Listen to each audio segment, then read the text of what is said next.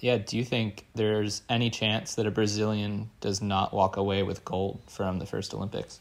The general narrative was the Brazilian men will win gold and silver, given that it's in Japan. At this time of year, historically, the waves aren't great.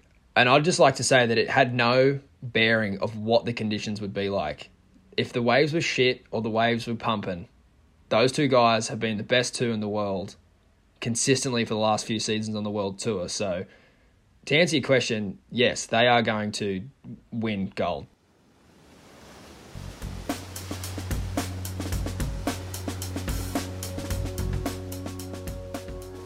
All right, and welcome to the Olympics edition of the Stab Cusp. Stacey, I don't know if I ever thought we were going to be here, but we're here. We're just a couple days out from surfing officially taking place in the Olympics, and it's going to be in the ocean. What do you think?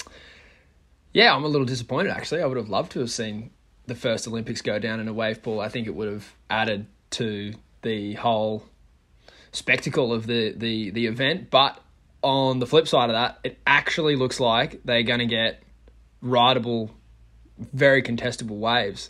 So in that sense, I'm excited. And I think no matter what anyone says, including myself, I'll still be tuning in regardless of sort of where it is and what the format is. So we're getting close now, Mikey.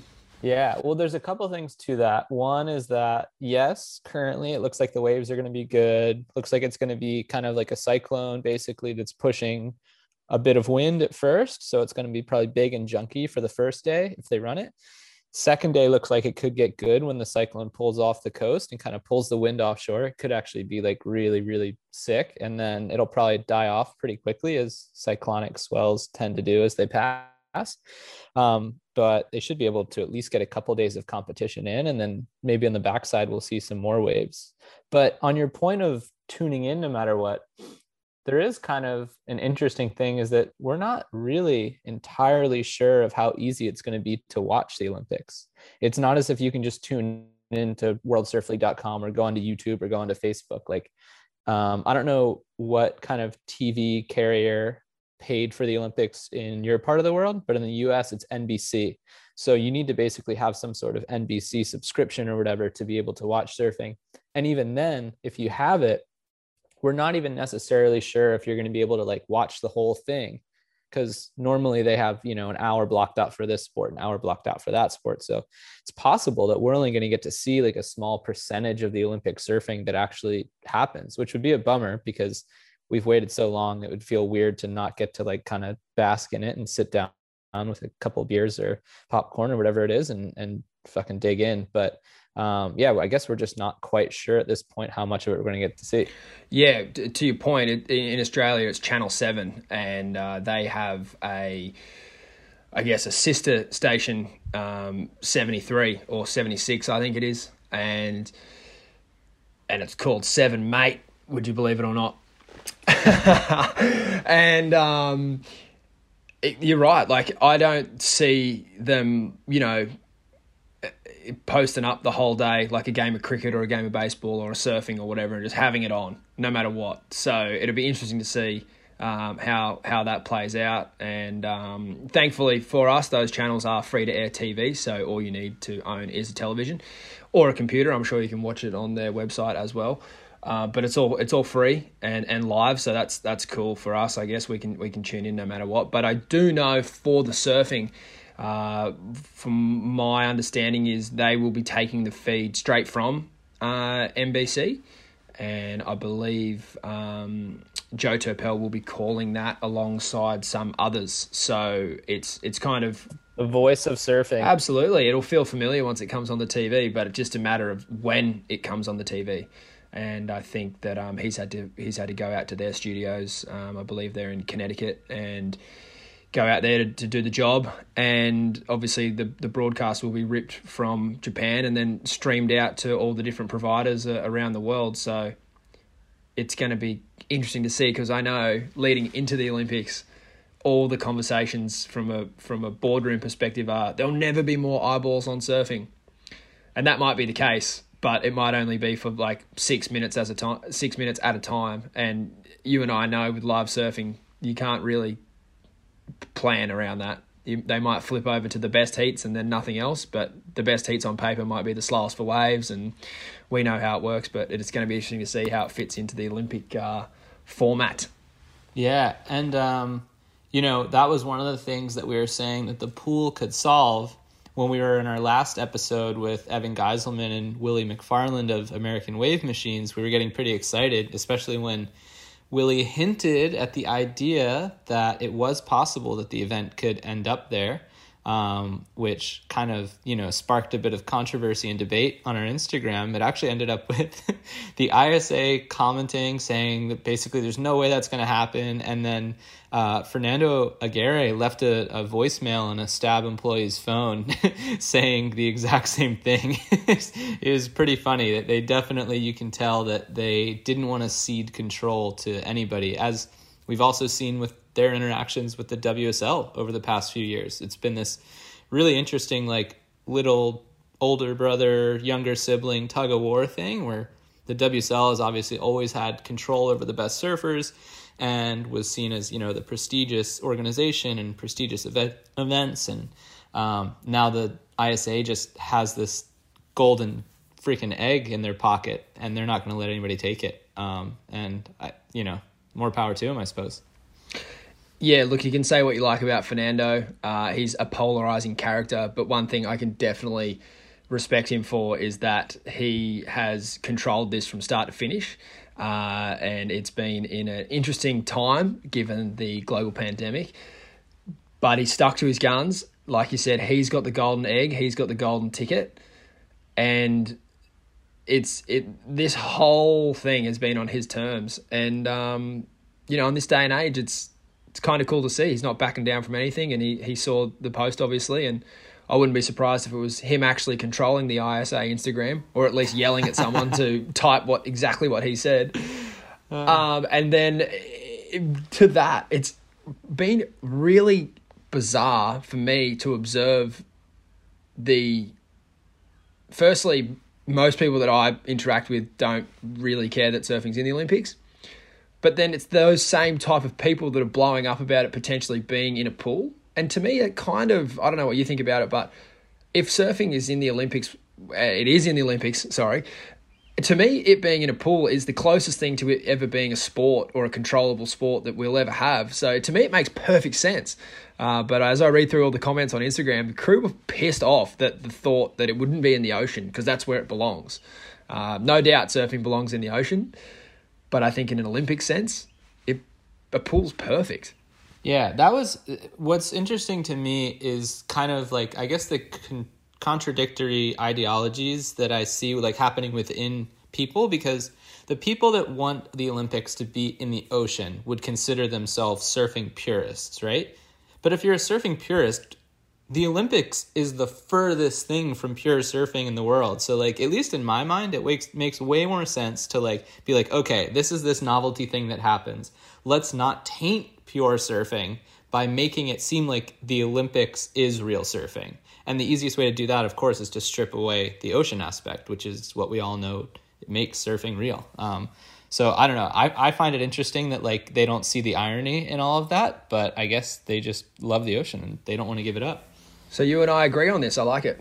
I'm the same. I'm tripping that people. I'm guessing we're going to have to be in the minority on this one, Mikey, by the looks of the Instagram comments, anyway. But that's cool. That's cool. Speaking of which, the format. Are you able to run us through that and what it looks like and how you go about winning a gold medal in the Olympics on the men's and women's side of the draws? Yeah, so I know that Danny and Buck discussed this on last week's episode of The Drop, but for anybody that missed that, basically the IOC granted surfing 20 slots for women and 20 slots for men, just as kind of their arbitrary not understanding surf or surf competition numbers. And come to find out that 20 is a really, really bad number for a heat draw. It's really hard to break up evenly and make it fiddle down to a fine point. So what they had to do is create a format that we've never seen before, which is they start with 4-man heats. If you get first or second in that heat, you go directly to round 3. If you get third or fourth, you go to round 2. In round 2, there are 2 5-man heats. So yeah, there's going to be a 5-man heat, which just brings me back to freaking ESA days. Just beach starts, 15 minutes, get your 3 waves against your 5 other competitors. And yeah, it was grueling, but that's what the Olympic surfers are going to have to deal with. So then the top 3 surfers from those 5-man heats will advance on to round 3, and round 3 on is all man-on-man heats. So basically, they're just getting rid of 4 surfers in those first 2 rounds, and then they have a 16-man draw, which they can cleanly get down to a final of 2 people. And is the final 4 people, or No, it's all man on man starting in round 3. okay? Yep. And wow, they're only still getting rid of 4 people, and they've got half the amount of people that are on the world tour that we only get rid of 4 of after 2 rounds. It's fantastic. Yeah, surfers hate losing. They will do anything in their power. They will freaking get up there and filibuster. They would have 5 no-loser rounds if they could. The most sensitive group of athletes on the earth. Don't say anything critical about them. Don't knock them out of a competition. Everybody's a winner. No, everyone makes it to the end of the draw. Yeah, that's right. There's been ideas floating around of you just turning up to a CT in your first heat is knockout, and that was the case in 2009. And it's not the worst idea when you look at how to run an event and to structure it and get the event actually done. Yeah, as long as. But of course, if you're one of the 36 surfers on the tour, you're pretty much all of them are saying that's not a good idea. I know this is going to sound really nonsensical in terms of how numbers work, but I swear it would make the most sense and be the most fair to do that if you started with man-on-man heats rather than 3-man heats. Because I know in theory, in a 3-man heat where 2 people advance, you have a higher percentage chance of advancing. But I swear those top-level guys have a better chance of winning a heat that they're in man-on-man, because it's such a different dynamic and they can command that situation so much more easily than a 3-man heat, which is just so much more kind of helter-skelter, and it seems like it's more it's not a true representation of competition surfing, I don't think. That's why all the important heats in events are man-on-man. So I think if you started an event man-on-man, I think that's fair.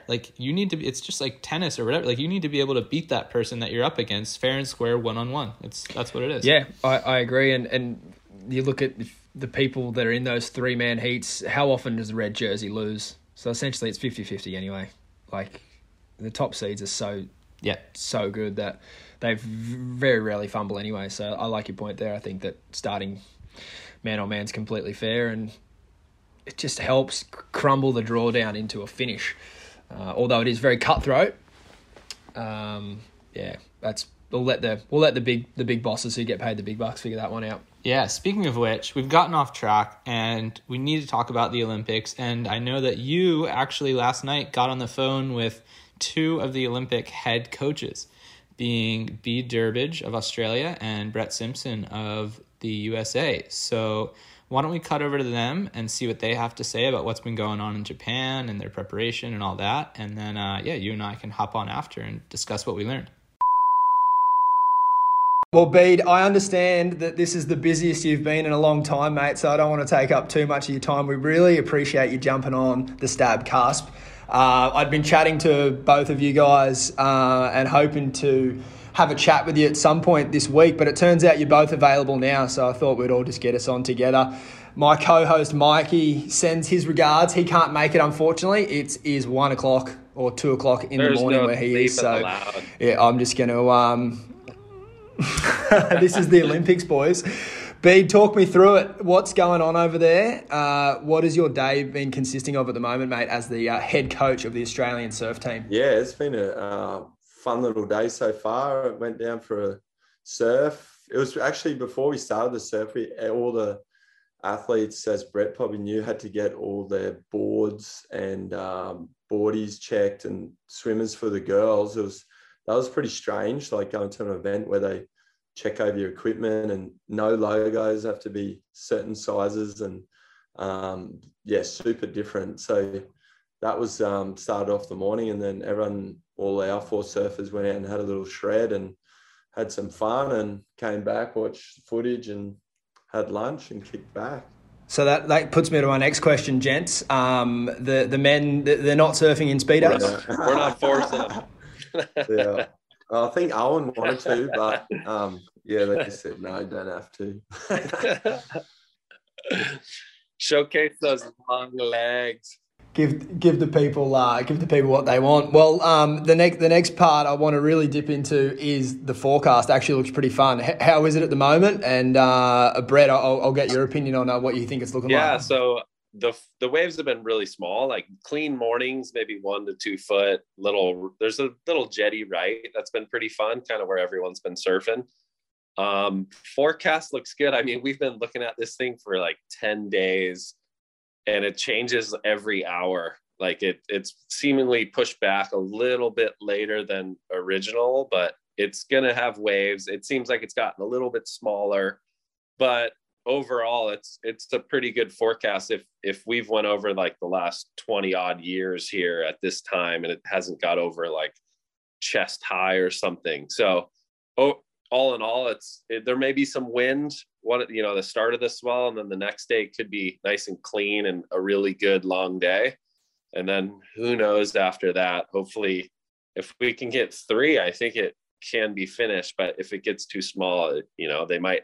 There was a couple little energy behind that, but I'm not sure if that's even there. Yeah, well, it sounds promising compared to what you're used to getting over there in this time of year. So I think we're all excited to see that. Bede, is there any PUs in those board bags, or is everyone just epoxied up? Oh, it was looking like just epoxies, and then that swell popped up, and just made quick phone calls to everyone and spoke to the shapers, and so made sure there's some PUs in there. Hopefully, like Brett said, it could be really fun and just so good for the surfing community to see like the Olympics go off in good waves. That'll be just dream come true. You mentioned all the your equipment and that was getting measured up. Did any of the shapers try and push the friendship there and make their logos a little bigger, or did everyone get approved? Looks like it, but I saw each of those boards. That's pretty different. I didn't know Bill Long were making. Hey, they're not going to let that fly, are they? I don't know. Yeah. I mean, the rule was what we were told, it had to be sold at retail for a certain amount of months. I mean, I don't know where he's selling those things, but So I don't know. I'd love to be in the room when they measure those ones up down at the. Yeah, I'm the same. I'm wondering if they're making them cover that. I mean, what's the vibe like compared to a CT? Obviously, in both of your camps, like 2 surfing powerhouses, no doubt, over the last, ever since competitive surfing's been a thing. It's always been kind of Australia and America at the top, and more recently Brazil. So there's certainly a swagger that, we all walk around with when it comes to surfing. Has anyone been piped down? Because this is not just a regular comp anymore. Like, obviously, this is the Olympics. This is a different kettle of fish. Has anyone been tapped on the shoulder and sort of said, none of that around here? I don't know. Not that I know of. Seen. It's really quiet. Like, so mellow compared to a CT. Like, there's just like there's only 40 surfers. Few, like, each country has a few staff, and because of social distancing and the mask, so I know it's just so different. Like, I agree. I agree, dude. It's even around town, like there's people around, but we're kind of having to take, your buses to everything, and you're into the venue and you're not seeing a ton of people. So I think it's different. It's been more fun, like team camaraderie, rather than having to deal with a lot of the outside noise per se. And I think it's been great. I think for some of our athletes, they really enjoy that. And then, it could have been a massive event for, the Japanese team and having that local, crowd and flavor and push. I think it's going to be even playing field now. It's kind of everyone's in the same. Yeah, you make a good game. point, and I'd like both of your opinions on this. Brett, I'll start with you. I'd like to know if you had taken on board, obviously, the Brazilian camaraderie on the World Tour, and noted obviously their success. Seeing the Olympic format and the surfers having to travel together, Are you noticing, like you said, that camaraderie? Is it feeling really good? Yeah, I mean, that was something I had always worried a little bit about, but most of our athletes have spent a good amount of together, which has been great, you know. And I think even here, it's kind of they're just relishing that moment, like they're understanding that this is the first Olympics, it's the Olympics, you know. So I think they're really embracing that, and kind of there hasn't been any dramas at all in our camp.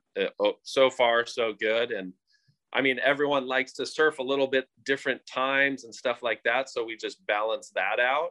But overall, we've been pretty tight together and spending quite a bit of time together. It's been super cool for me, you know, to get them all together. And I think they're and Bede must be good to have the whole gang in one little unit. Yeah, definitely. And yeah, we've been, I don't know, Steph and Owen got in last night, so they arrived at different times, but we all went for a surf today. And I don't know, they just organically just wanted to hang out and be together, because you can't go out like anywhere else. So you want to almost just be a tribe. And well, that's what I've felt in our group. And they don't mind surfing together. And the El Salvador trip with the ISAs was huge for us to get that congruency, I guess, of like everyone to just mold together.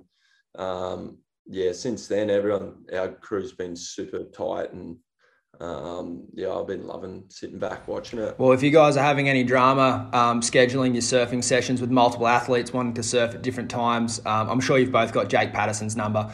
He used to juggle a few athletes on the road, and he had it down to a fine art. So give him a call. Yeah. Might give him a ring. He'd love that. Few bits of 2 cents worth. You know, it was funny. We were watching Snake Tales the other day. We watched one of the episodes here to like look at the waves and try to get a gist of what it may be like. You know, it's pretty classic. That's classic. Hey, don't give away too much strategy, Simpo. You know you've got an opposition coach on the line here.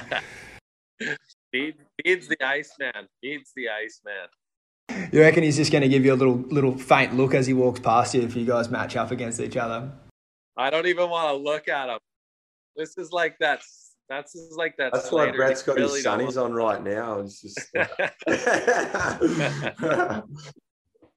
yes, displays poker face. He's in poker game. Good go. You guys have both been dealing with some pretty big sort of news stories with a couple of the gents. Bede, I just wanted to know. I know we're running short on time here, but how's Julian been? Obviously, a massive announcement recently. Is there a certain sort of a sense of contentment within Jules's energy at the moment, knowing that he's made that announcement, but he's got one more event to go this year? How's he doing? How's he feeling? Yeah, he's doing real well. You can just see that that pressure lifted off his shoulders because he's such a family man. It was always hard for him going away. So yeah, he's really energized and fired up for this event, being his last one. And yeah, he's going to put it all into it. And I don't know, he's got this different energy that he's just buzzing. And yeah, I'm stoked. And Brett, the American women have been fighting for titles the last few seasons, and they're looking really well versed to do well here. But the men, obviously, John and Kolohe coming off huge injuries. We spoke a little bit earlier about John's injury and Kolohe. Can you give us some insight there into how they're going? Yeah, I mean, they're both been in the water for a little while now. I think Kolohe is probably wasn't as major. It was a solid injury, had to get a little surgery procedure, but he's rounding out pretty close now. And then John is maybe a little there behind, but you always got to be, the wounded warrior, and we got some waves coming. So I think he's revving up at a good time. I think he's starting to feel a little bit better each day, as I was kind of saying earlier. So he's excited. I think mentally he's trying to, find a little fun little thing to kind of, push him a little bit more and what can make it a little more interesting and fun. Obviously, when you're maybe not at your 100%. And I think Bede would attest, like, as you get older in this career, you're never really, it's hard to get back to 100%, that's in some way, but gosh, he surfed pretty well this morning, and I was pretty excited on that. So, and he seems mentally a little more excited that he's kind of rounding out to shape pretty close to time. So, yeah, I mean, they both have great chances. They're both surfing well enough to go deep into the rounds here. So it's going to be exciting. It's another event. It really depends how you look at it. And it's going to be so fun seeing them I guess they do 10 minutes before each heat, and they get to go up on the stage and represent their country. So like, it's different in that sense, where there's going to be, nerves, excitement, but you still got to go out there and treat it, as all that work you've done, and as another heat, that it's what these guys and girls are so good at, so it'll be fun. Do you think, Brett, a heat with a medal on the line against Gabriel Medina, that'll get John excited? Well, hell yeah. I think it's funny. I mean, they're totally two different type of people, but man, you can sense it. Like, that stuff gets him super excited. And we talk about it, there's moments we talk about it, not to get totally sucked into their game, but ultimately kind of keep doing you and who you are. That's why you're so good. And yeah, it'll be, I think hopefully when that moment comes, yeah, it's no holds bar. Gabby's kind of at the epicenter right now. He's dominating on the tour. He's the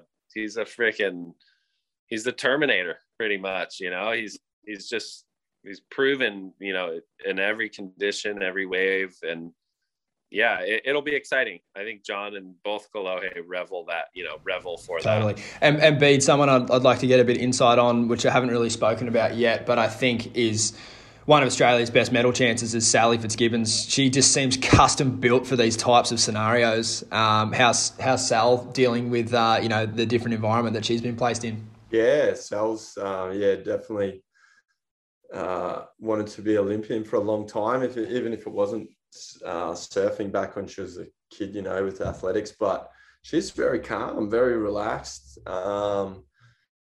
She knows she's done all her hard work and preparation. Now it's time to enjoy the moment. And I think if destiny plays its part, she'll do all right. Thank you both heaps for your time. I'm stoked to get you both together. And man, I miss your Simpo. And yeah, it's been cool to chat. And I'll be watching out for you on the webcast. Hopefully a little coach arm wrestle at some point. That'd be sick. See you at the beach, Beetle. First reserve. If there's any dodgy knees in that Aussie team, he's out there. You too, Simpo. Like you too, mate. You're only fresh off the block. Yeah. All right, boys. See you guys. Later, Beetle. See you today. All right, Stacey, thank you for handling that in my absence. I was blissfully asleep. So yeah, I appreciate you doing the legwork there and getting on the phone with the boys. I can't believe you got them both at the same time. You know what? I was kind of like a little scruffy dog chasing a scrub turkey, and then when you finally get it in your mouth, you have no idea what to do. And then when I had both of them on the call, I kind of was pretty stoked to see Simpo. I hadn't had a chat with him or see him in ages. And then with Bede sitting there in his team uniform looking really proper, I was actually, really thrown off by that, actually. It was like, okay, this is the Olympics. Crew are in their kit. Bede has had, he said to me earlier in the day before we jumped on the call, that he's never been busier. Like, he's got Ethan Smith there from Surfing New South Wales, who's the team media manager, and Bede is the one who's getting the most requests at the moment. So, he's had a big couple of days of phone calls, so I was stoked to have him on, albeit briefly, and get some insights from the gents. But as much as how much do you think a National Olympic surfing coach gets paid? Are these guys like getting taken care of? Is this a pretty lucrative little thing they got going on? I have no idea, but what I would say is that it is employment of an Olympic period. So if you take Andy King, for instance, who's with Gabriel Medina, that would be a one-off. You'd have to imagine a fairly handsome fee. But whereas like Bede and Simpo, they've been working, I know in Bede's case, a more or less a desk job for the last few years, getting the team together, running logistics, doing all those types of things. So I'd like to think Bede's getting well looked after, but I know he's putting in a lot of hours behind the scenes, and it's certainly not just to turn up to the Olympics as head coach and get paid $1 million and then never do it again. But wait. Yeah. Did you just say that Andy King is in Japan, like coaching Gabby there? Yeah, after their stellar run through the Australian leg, Gabriel invited Kingy to Japan, and Kingy is on deck in Japan with Gabriel. I was like 99% sure that you couldn't do that, but I guess they found a loophole. I could throw a call out there that could be completely wrong, but I do not know that Brazil has the same structures as the US and Australia when it comes to peak bodies. So, for instance, Surfing Australia is the member of the AOC, which is then a member of the IOC, Australian Olympic Committee, International Olympic Committee. I'd imagine America has a pretty similar setup. Brazil doesn't look like it has the same structures as Australia and America when it comes to organising these big teams. And Italo's there with his filmer, friend that he's been traveling with on the world tour, and Gabriel is there with Kingy. So that's how the Brazilian team are rolling, and I'd imagine that perhaps there's some sort of loophole there where you can bring a coach if your country doesn't send one for you. So that's the case, and I think that plays into their favour more so than it already did, them being how on top of the world they are right now. It's crazy. As if they needed any more help. It's crazy. Yeah. And so let's talk about that. I know you got into it a little bit, and of course Bede and Brett are always going to elevate their own surfers. But do you think there's any chance that a Brazilian does not walk away with gold from the first Olympics? I'd just like to make a point that I think as soon as the Olympics got announced, the general narrative was the Brazilian men will win gold and silver. Given that it's in Japan, at this time of year, historically, the waves aren't great. And I'd just like to say that it had no bearing of what the conditions would be like. If the waves were shit or the waves were pumping, those two guys have been the best two in the world consistently for the last few seasons on the world tour. So to answer your question, yes, they are going to win gold, I think. But it had nothing to do with the fact that it's Japan and the waves are 1 foot and they're fantastic grovelers. They're just fantastic surfers, and they're competing harder and better than anyone right now. And that's just the matter of fact. I think can I get an amen? Wow. I think the surfers like Owen and Julian, who are two of my absolute favourites to watch, have a better chance of doing well, given that there are going to be some waves on offer. But as we've seen in the last few seasons on the CT and in this year, the ratings don't lie. These guys are on fire. So it's game on, and I hope that, Julian and Owen, from an Aussie perspective for me, I hope they get their chances, and every dog has their day, and who knows. But going in, if there's a betting list, those guys are so short price favourites, it's undeniable. If there was going to be, there is going to be another medalist because there are only two Brazilians. So who in your mind is primely positioned for that bronze? Just before we answer that, does the surfing get a copper? I'm not sure. I hope they do, because I'll start from the bottom, and I'd like to see Rio Waida get a copper medal, because I think that's where he would likely finish. I'd love him to. A young kid from Indonesia, if he medalled at these Olympics, it would change his life. The fact that he's already going is going to change his life, but that's one part of the Olympics that I really get pretty frothed out on, is someone like him can really, really make a really good living and a life for himself if he does well here. And then going into third, I'll give the Ozone the nod. If there's going to be some waves, I think Owen's been training hard and looking pretty good. So I'll go with that one.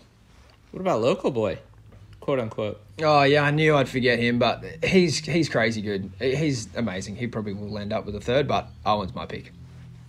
You can pick him. And who's your picks?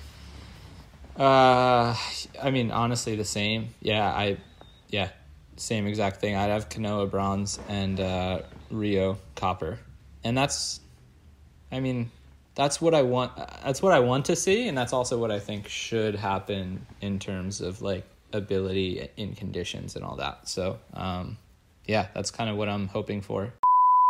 Just wanted to add a minor amendment and update here. We've recently found out that Frederico Moraes has tested positive for COVID, and therefore he's unable to compete in the Olympics, unfortunately. It's really honestly devastating for Frederico and Portugal. He was a very deserving Olympian. But the good news is that Costa Rica's Carlos Munoz has gotten the call up to fill Frederico's spot, and I would immediately like to change all of my projections and say that I'm on Team Carlos. Carlos for gold, silver, and bronze. We haven't even mentioned the names Kolohe and John. Maybe because they're injured, maybe a little bit like just some other stuff as well. But like, I don't know. It seems it would be hard for me to imagine. I mean, I guess Kolohe, if he's feeling good, could step up and get a bronze. But John, from what I've seen, I mean, I know, of course, Simpo's going to say that he's getting better, and I'm sure he is. But like from what we saw in the video last week, and he's still 2.5 months out of a knee surgery. Like that's really, really intense, man. I just can't see him in the moment. Either I don't know if he wouldn't necessarily go for the shit that would get him through a heat against some of these guys, or if he just wouldn't be able to make it because, he is still tender and not 100%. But yeah, it just doesn't seem likely to me. But maybe he'll prove us wrong. Yeah, who said he was really impressed with how he was looking in the pool was Evan. Actually sent me a text when I got off the phone with our chat the other week and then saw the American team was there, tried to get the goss, and Evan's a harsh critic, and he said John was looking really, really good. So there's always a chance, and like Simpo was saying, these guys at the top level, they know how to turn it on. So I guess we'll just have to wait and see. But we're here to give our picks, and I guess that's them. And getting back to it, I hope what we spoke about earlier with the broadcast situation, I just hope we can tune into all those heats that feature potentially those surfers, because I know in Australia they'll obviously put on the times where Steph, Sally, Julian or Owen are in the water, but there's lots of other heats that as fans we want to watch, so hopefully we get to see that. Moving over to the women's side of things, who you got over there? I'm going to go with Caroline. I think somebody young's going to win. I think she deserves it. I think she'd be a great face for the future of surfing and women's surfing. And I think she's got just kind of the right sort of determined but lighthearted attitude. I think, some of the more established women like Carissa and Sally, Steph, they obviously have what it takes to win the Olympics. But I think that the Olympics are truly kind of a vessel for youth and for progression, and I think it would just be way cooler if Caroline won. Down the list? Carissa second, Sally third, Steph fourth.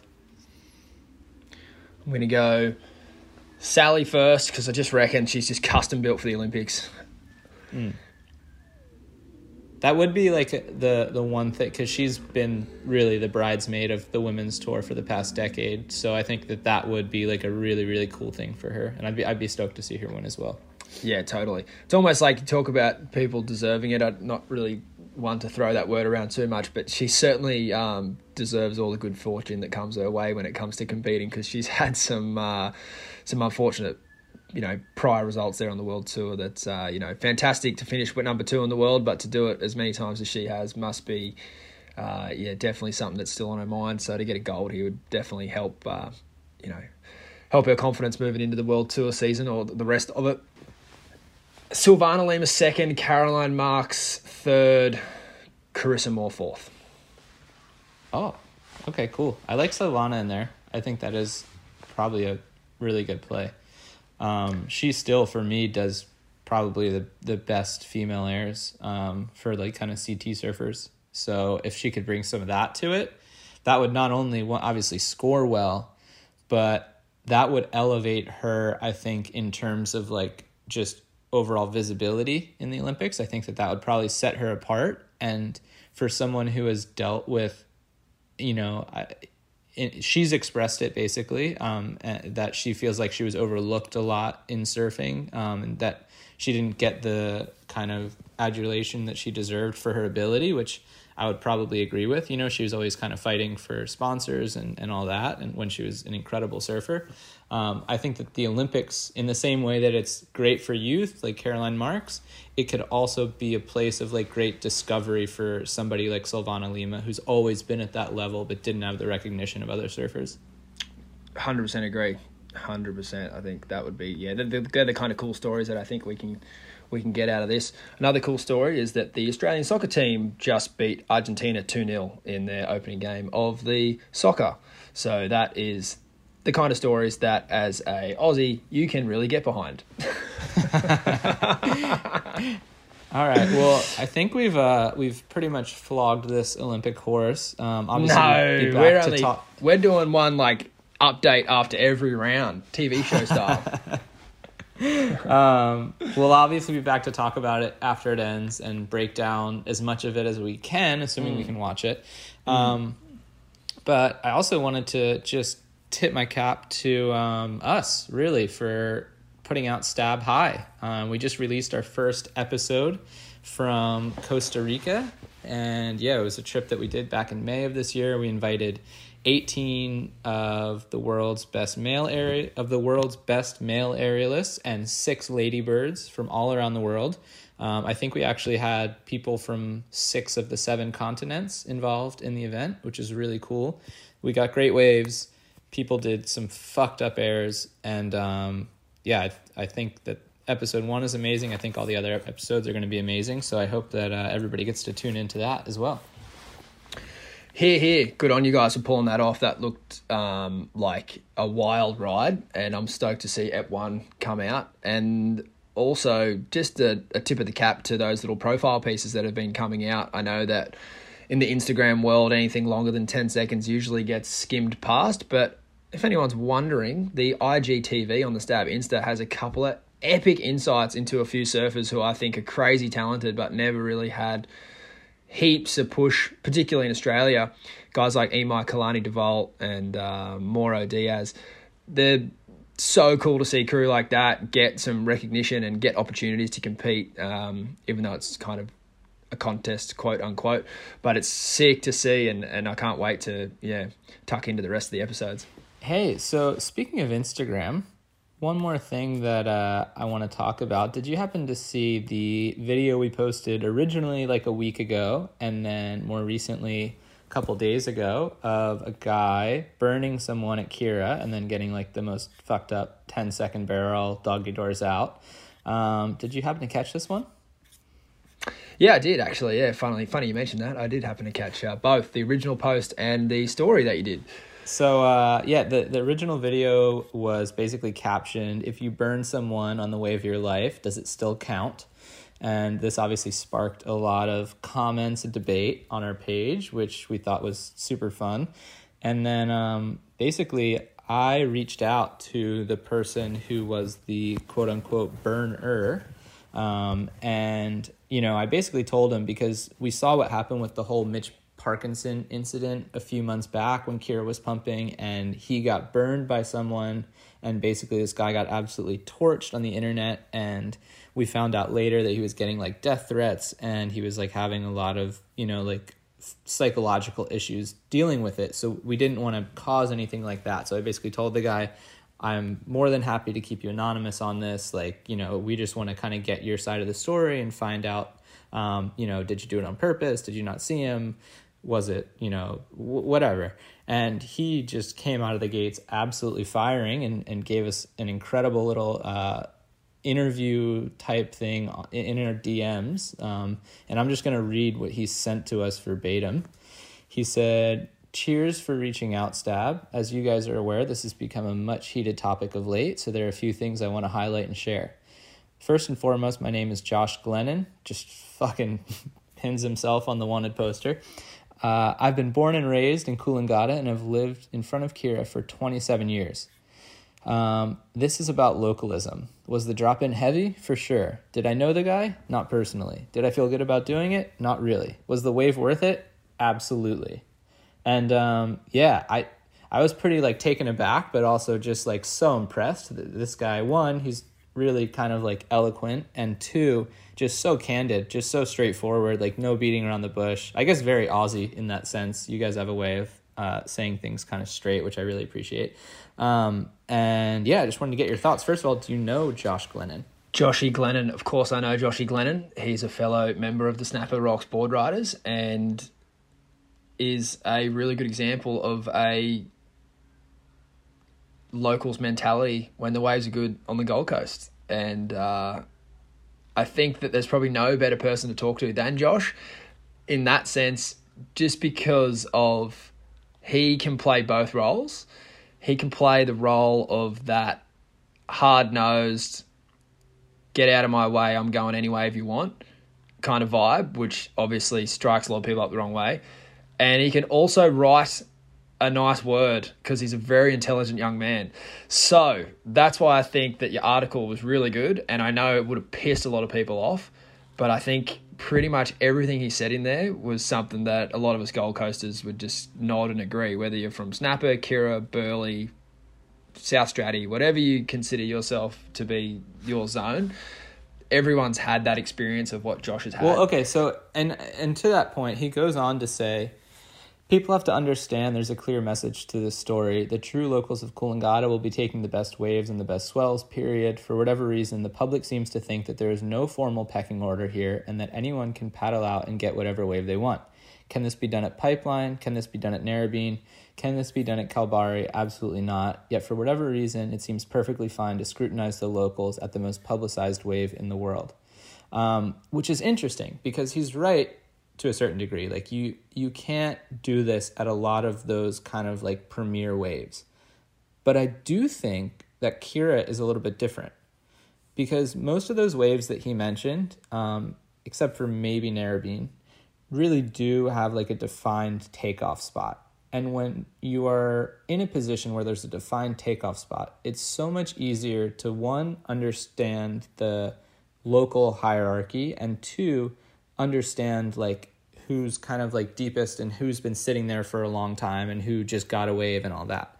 Whereas at Kirra, like I've never surfed Kirra. Well, actually I did, but it was like 1 foot. But Kirra, from what I understand, is like a ridiculously long wave, and there's different sections that you can sit on.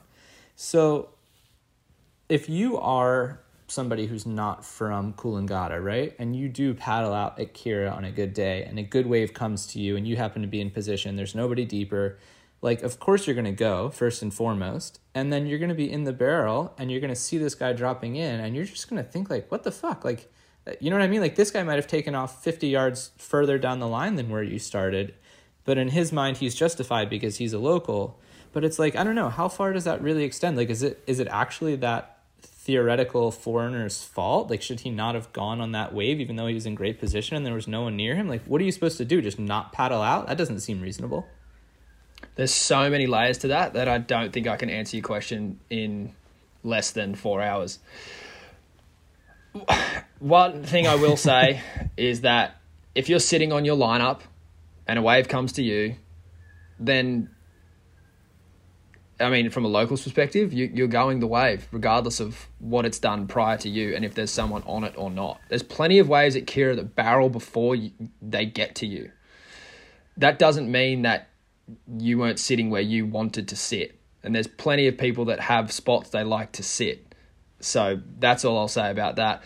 Secondly, for me personally, I'm not at the top of the pecking order out there. I'm more towards the bottom. So a tactic, if anyone cares, is to look who is down the line. And if I look down the line and I see Mick Fanning or Dean Morrison, I do not fucking go the wave. It's that simple.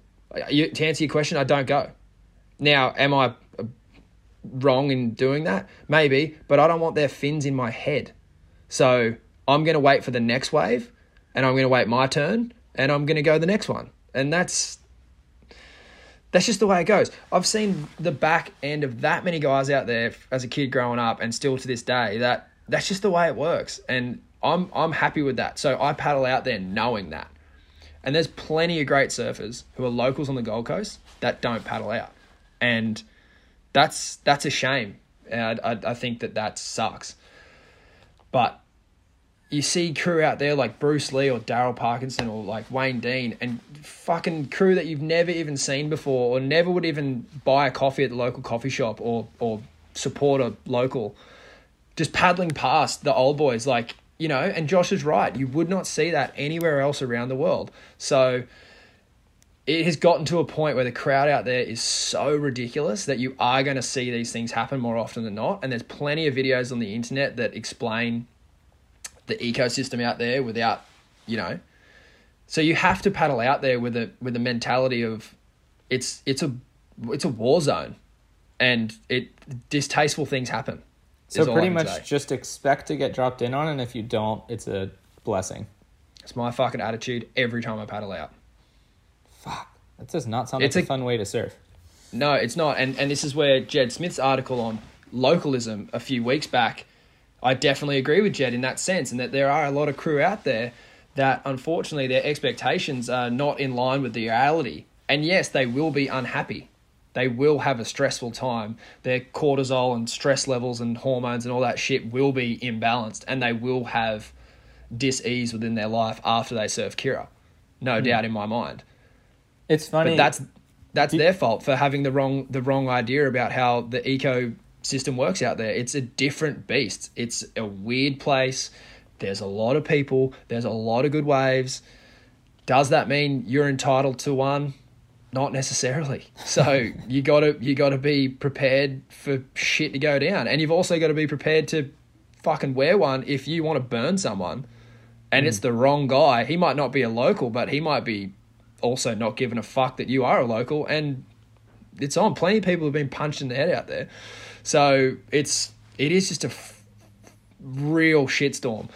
I mean, personally, I watched that Sunday all day. Because I was just existential crisis. Am I surfing? Am I not surfing? Holy shit, it's crowded. Holy shit, it's pumping.